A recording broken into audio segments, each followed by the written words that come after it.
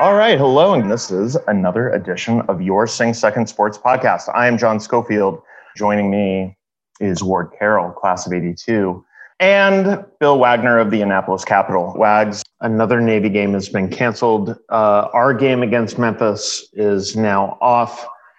This is coming on the heels of Air Force and Army being canceled. So, Wags, you've been writing about this. You've been talking to me about it all week. It's very possible that this cancellation results in a cancellation next week against South Florida, because South Florida and Navy are not in the running for an American Athletic Conference championship.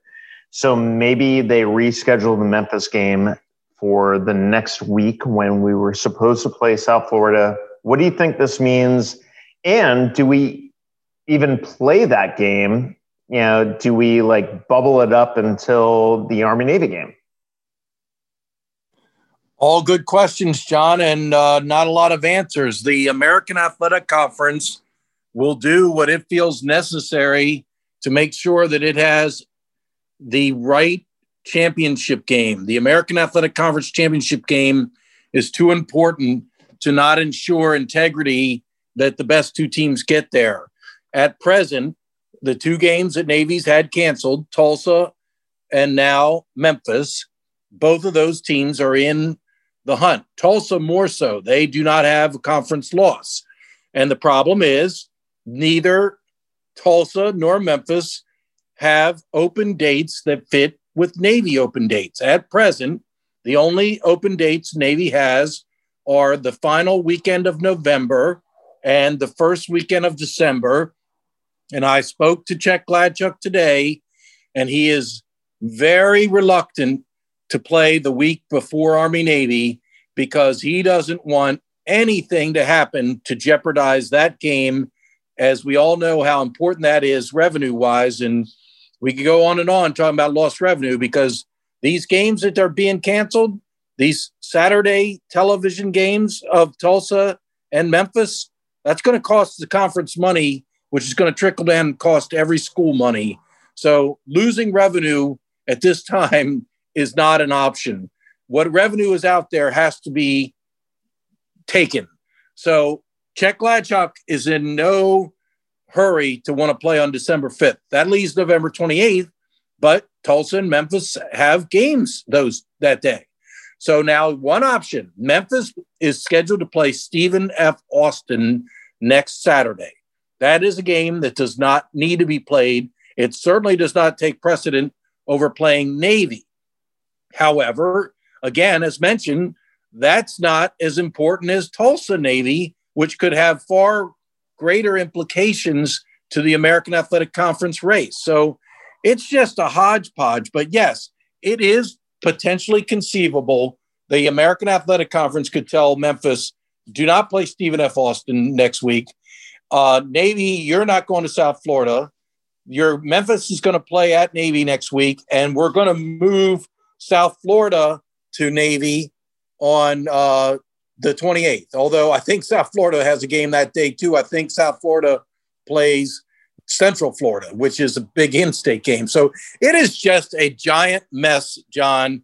And Ward can weigh in here because this is kind of right up his alleyway. But did we not know this was going this way? College football's fallen apart. Southeast Conference might not have a single game played this week. Every single program has got COVID issues. You're right. There is a chance that Navy just punts on the rest of the American Athletic Conference games, which in the grand scheme of things do not mean anywhere near as much as Army-Navy, and just says, you know what, we got to get to December 12th at Michie Stadium at West Point. So we know that it's sort of netting out as about 40% of any normal football season in terms of the TV revenue that they've had so far. No gate receipts, Army-Navy not being in Philly. If these games can be played and CBS Sports is going to cover them, is that what's the calculus in terms of prep for Army? That's got to be where Chet's head is at. But the other trump card here is just the reality of COVID. As we said previously, the brigade right now it's not just a football team thing. The brigade is weathering a COVID spike. And, I'm wondering if it might turn into a situation where the soup has got to call the semester. Not to be alarmist, I don't have any evidence that that's pending, but we saw what happened at Air Force in the spring. We do know, in spite of there aren't any numbers being put to it by the public affairs shop at Navy, that there is a COVID spike happening with the brigade. It's not just a football team. It's a women's crew team. It's the isolation wing of Bancroft Hall is well populated. So we presaged, we predicted that this would be the case, that the other shoe dropping after the Tulsa game was canceled would be because of the isolation period. It hadn't been anywhere near 14 days. That the back-to-back home games, you were going to lose Memphis, and boom, here we go. So now we've seen some message traffic and things between NAAA and Wags. You got your ear to many tracks. So there's a chess game going on, but above it all is this reality of the COVID environment. Going into cold weather nationwide, it's getting worse. It's not getting better. Yes, Pfizer has said, hey, we got a vaccine that's 90% effective. That is not a mitigator for the current wildfire that is gripping the nation. So I don't know. I have my doubts as to whether or not we've seen our last, never mind home football game, last football game period. So, we'll see. Yes or no, do you think there's going to be an Army-Navy game? Yes, I think there will be an Army-Navy game. I think it's too important economically to both institutions. As of now, Army's already lost Air Force, which was a big payday. That, I turned on the television Saturday, and there was a noon primetime slot on ABC for what was supposed to be Army Air Force. So these Service Academy Series games, the Commander-in-Chief Series games, are big bucks television-wise. So I think Army and Navy will do whatever it takes to make that happen. And I kind of agree with Ward on one level that I could see Navy punting the rest of American Athletic Conference. They're not going to win the American Athletic Conference at this point. And it's not that crucial to play the game. Why do you want to bring the team down to Florida and risk just the whole travel and situation? I mean, they're already in a precarious position. I think the smart, sound, strategic decision is hunker down, practice as much as you can for Army Navy, because really at this point, that's the only game left that means anything. But Navy's part of a conference and they have obligations to the conference. So I don't know where that stands, but I guarantee you Navy will fight very hard not to play December 5th, the week before Army, because that's just getting too close for comfort.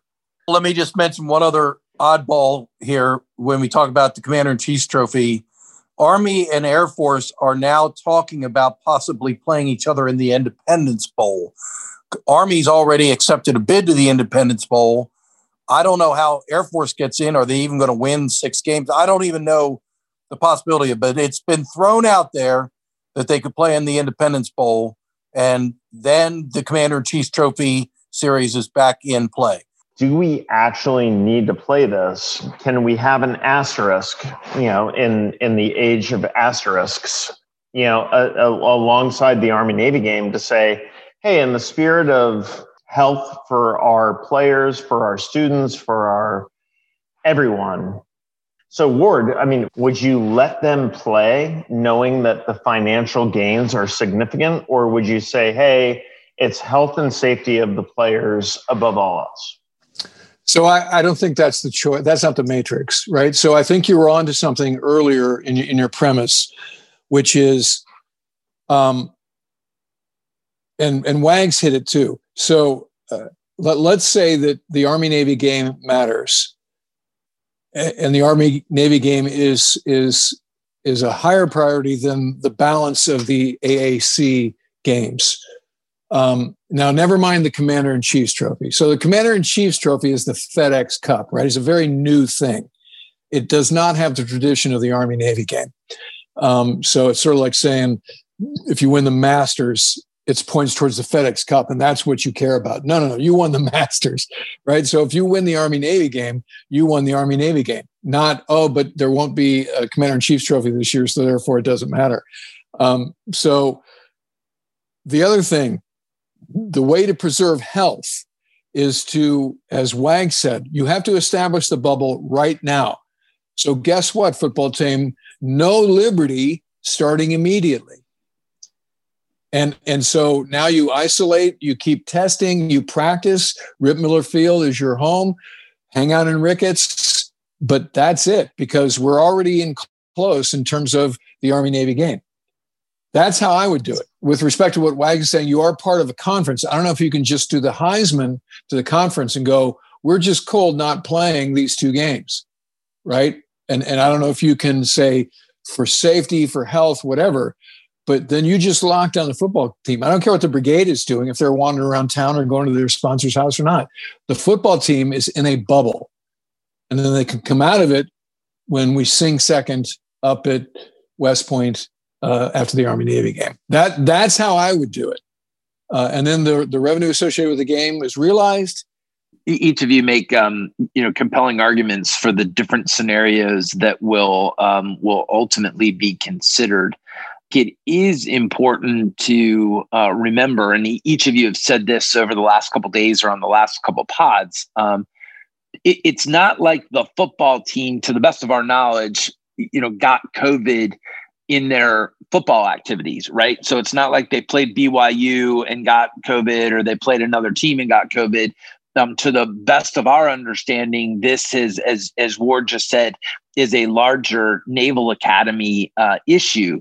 So whether they play the conference or don't play the conference really doesn't have a health and comfort angle to it, as far as I'm concerned. To me, it's if they can play, they play, with the priority being the Army-Navy game from a scheduling standpoint.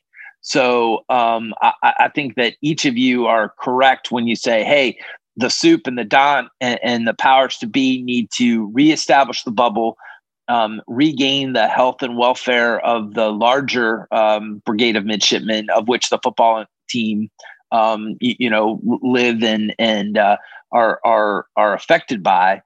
And then you schedule the best you can schedule with the Army-Navy game being the top priority in the end. But it seems that this whole house of cards came crashing down as a result of Liberty and folks getting after it out in town. I'm sure you guys see the Instagram posts like I do. College kids are college kids, and there is not social distancing being practiced in the town of Annapolis when the 20-somethings are out there on Liberty. And so until you fix that problem, the football part of it really can't be seen as separate and distinct. Well, Chris made a very good point. The bubble blew up, and that's the reason the Naval Academy did so well for so long, is that they did have a true bubble. And what happened was, I think, frankly, they got a little complacent. Plus, the mids were getting antsy and they wanted off. And so they started granting liberty, and they did a couple of weekends of very limited liberty with tight restrictions on what you could do and couldn't do. And nothing happened. And so they got even more complacent. And the bottom line is, it was inevitable. You let them off that yard and COVID was going to come back in. And as we have said, what made the bubble so successful for so long, which really, this is a long time. Navy got, 8 games in before we got to this point. That's pretty amazing. Most every other college football program has already had its outbreak, its problems, canceled games, shutdown of football activities, etc. So Navy made it a long way before things hit home on the academy campus, and it's a Naval Academy wide problem. Just a couple of sides. This is happening at Air Force Academy and at West Point. Massive outbreaks. Air Force Academy is already canceled a second game in 2 weeks, just like Navy. And Army, listen to this. Jeff Monken took the entire football team off campus. He took them out of the dormitories on West Point campus and moved them into a hotel to try to set up a football-only bubble. So I'll go back to what I've said all along. Navy and Army are going to do whatever it takes to play the Army-Navy game. And one thing I learned from the American Athletic Conference today was that ultimately the school president, or in the case of the Naval Academy, the superintendent, has the final say. The American Athletic Conference can only dictate so much, but if the Naval Academy superintendent flat out says, we're not playing any more games, then that's it.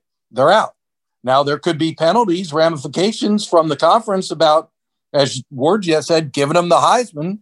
But in the end, the superintendent can have the power. If he determines that the only football game left worth playing in the rest of this season is Army, he can make that call. All of a sudden, everything seems to be center of gravity around football, which makes sense because it's football season. And, Alabama is playing LSU next weekend. And there are all of these high profile games that America gets behind. But at the same time, you have COVID incidents growing, particularly in Anne Arundel County, at record-setting levels. I guess as a communicator, and I'll send this to you, Ward, because you're a very gifted communicator. How do you try to convince the internal and the external audience that football is under the same standard that everyone else is under? Or do we now start saying, hey, it's really a different standard and football is football and you guys just have to get on board?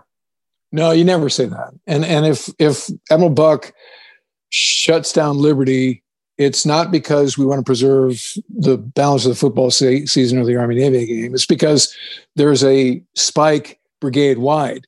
And if they don't do that, they're going to have to call the semester, right? It's just like everybody go home and we'll do virtual learning, and we'll have just like we did second semester last year. That it'll devolve to that. And I know just for the same reason he reconstituted the brigade for I-Day and for reform, as we've said, a bunch of times on the various episodes, 3 prongs to the mission.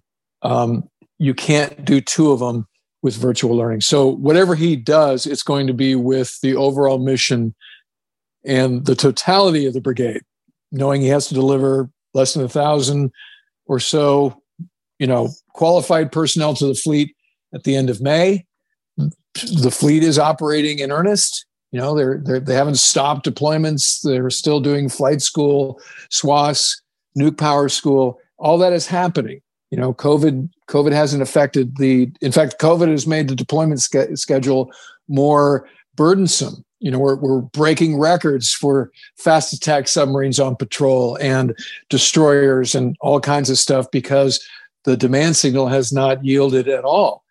So that's where Admiral Buck's head is at, And again, this goes back to, I think the logic is if you're going to, the way you create equity, to your question, John, is you make the responsibility and the burden of having an Army-Navy game fall on the football team, not on the brigade, and so again, this gets back to what I think is the way forward, which is you put a bubble around the football team. The other reason that Admiral Buck started having Liberty is because it wasn't just they were, bored or getting stir crazy. They were having some serious health and well-being issues. And so, he had to, it was bend, don't break. And as soon as you start breaking, then your matrix is stop Liberty, see what that does to the COVID rate. And then after that, send everybody home. And if the hotspot is the yard, then you've got to, send everybody home, with appropriate testing, because you don't want to introduce all these COVID positive people back to, the rest of the world. So, obviously, as Wags pointed out in chat here, this conversation has gone a lot of different ways, but it all comes back to what are we prognosticating will be the way forward, and what do we think is going to happen for the balance of the season. I think that you can call the AAC. It's not happening. We're not going to play USF. We're not going to play Memphis. We're not going to play Tulsa.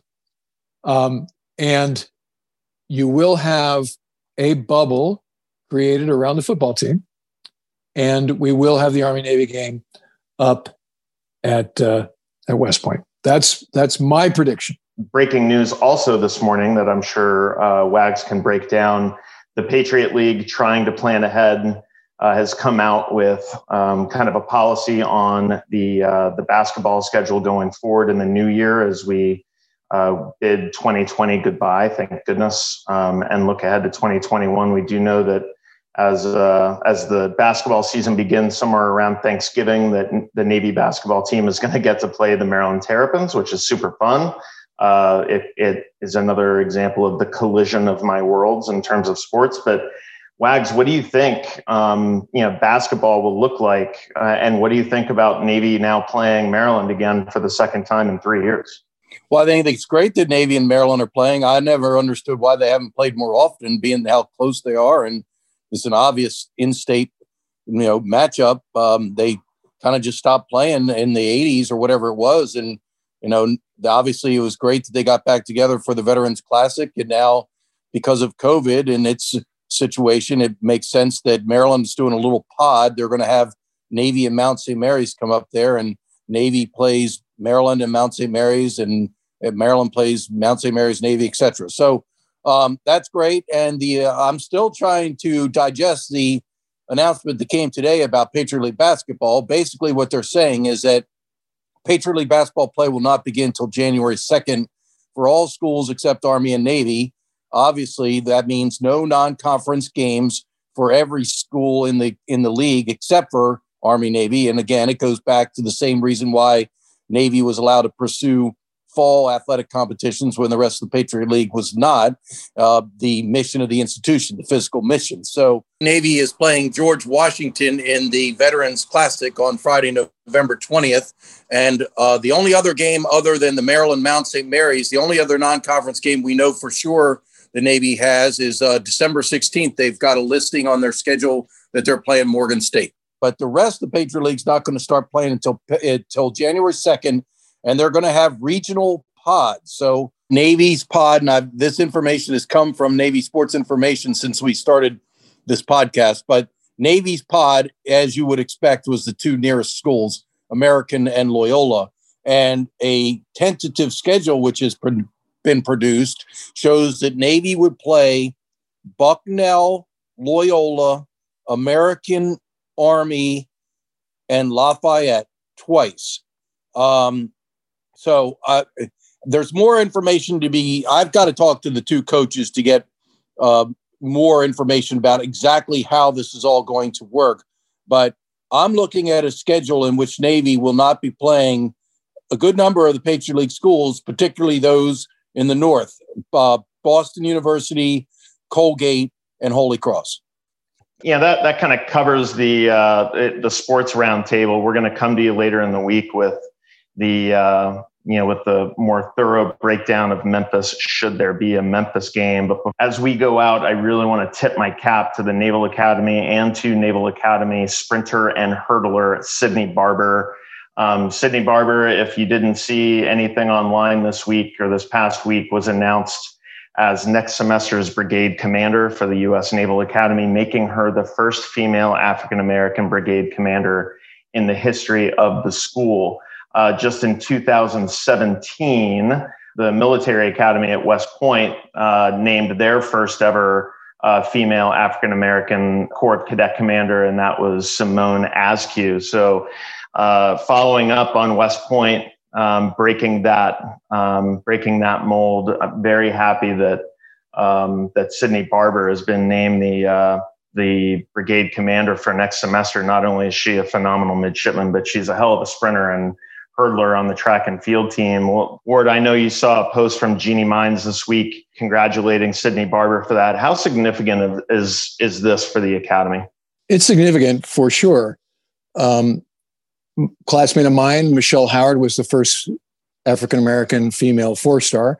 We're very proud of that fact as a class. So this is progress. I can tell you, as a guy who only had one stripe, I was a one striper. And then second semester, I was what's called a midshipman in ranks. I didn't even have a stripe. I was just wore crows. That this process of selecting who's going to be brigade leadership is highly scrutinized. It is rigorous. And those who ascend to the 6-striper rank deserve it across the board, academically, mentally, morally, physically, all of those sorts of things. So congratulations to Sydney for this great accomplishment. It's something the class won't forget forever. You know, who your brigade leadership was is something you can recall decades later. And it matters on the spot too. I mean, the uniformed leadership, the active duty officers, the SOOP and the DONT work very closely with the 6-striper.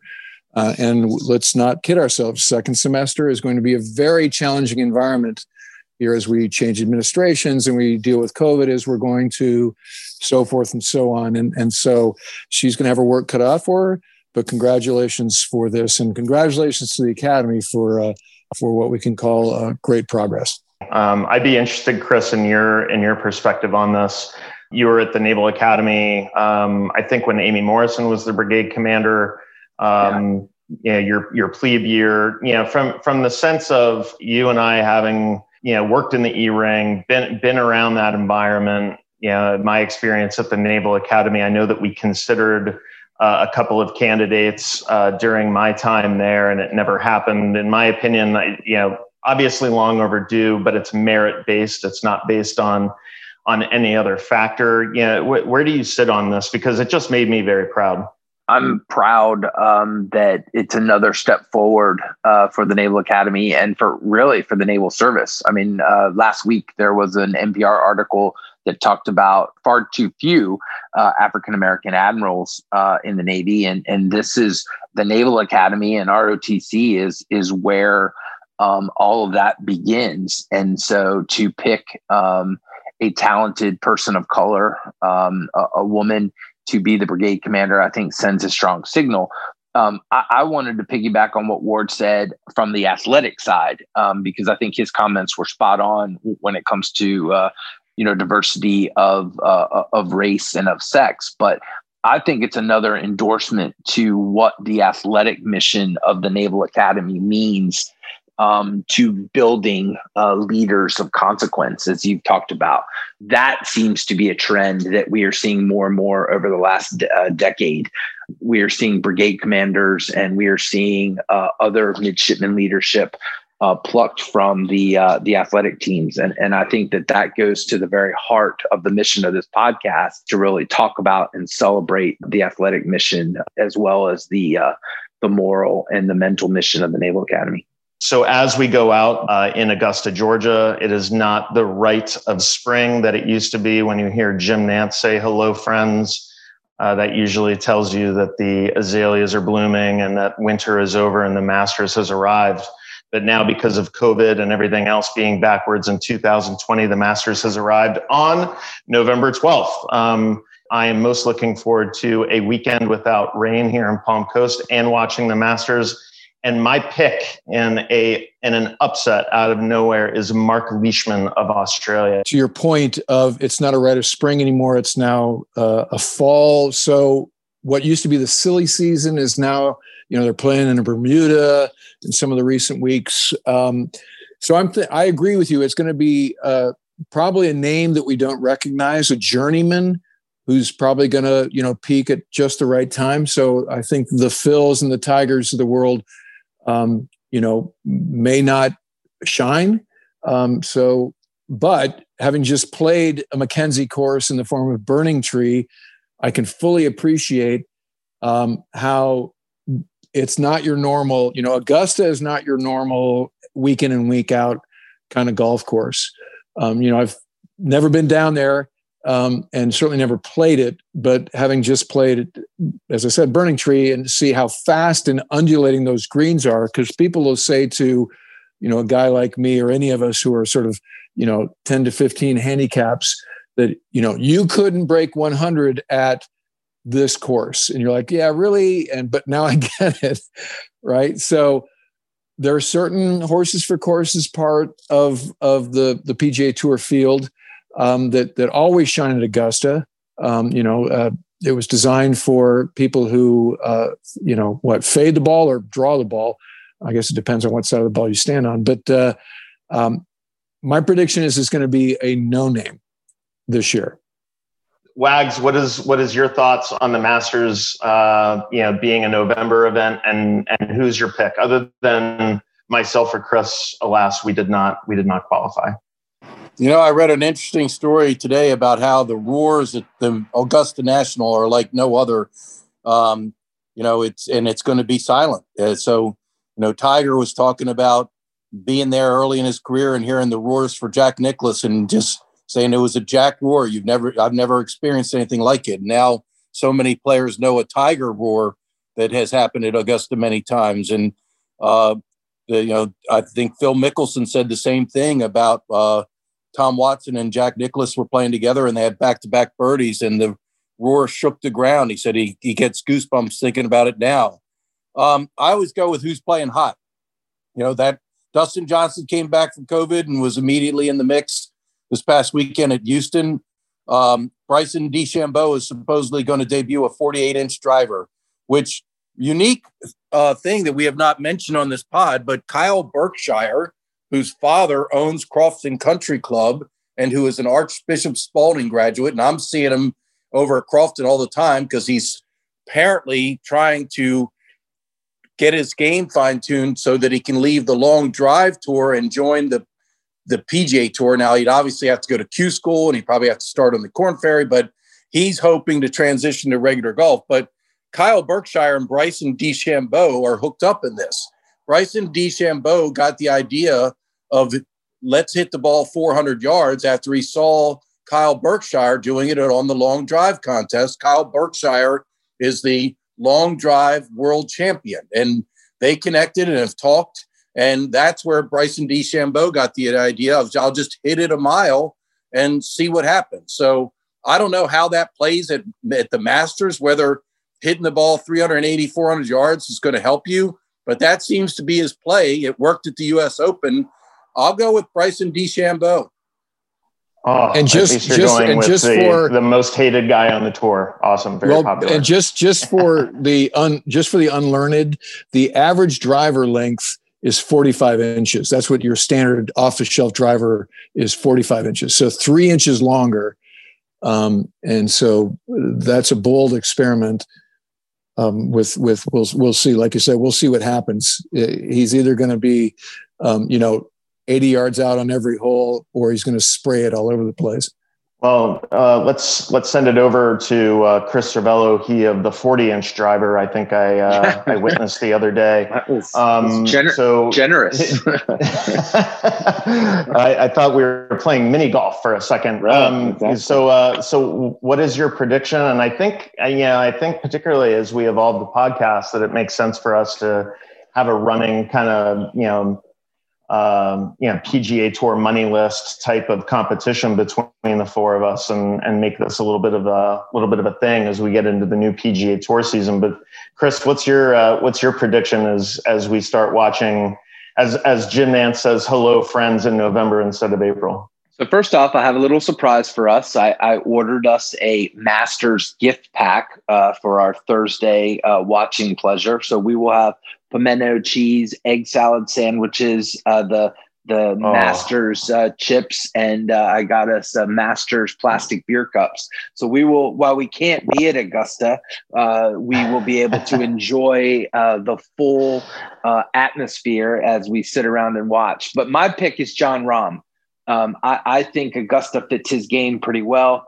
I do think that it'll be interesting to see how Bryson does. A lot of people discounted Bryson at the U.S. Open because they said, hey, if you spray it and you get in the rough, you're not going to be able to play. But I also think you're going to have to watch Tiger. If Tiger is sticking around after day 1 and 2, that fits his modified game very well. So my two would be Jon Rahm and Tiger Woods. I like those picks. If I was picking with my heart and not with my head, I'd pick Justin Thomas, who I just think is one of the more entertaining and funny dudes out there.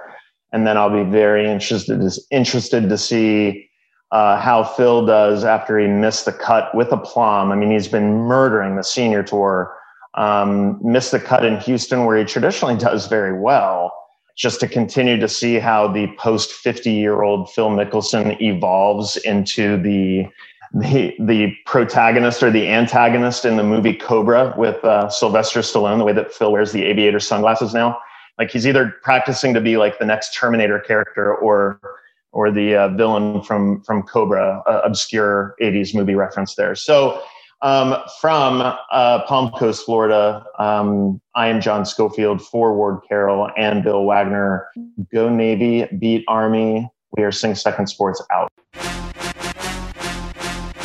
The thoughts and opinions expressed on this pod are our own and don't represent the views of the Naval Academy Athletic Association, the United States Naval Academy, or any organization for that matter.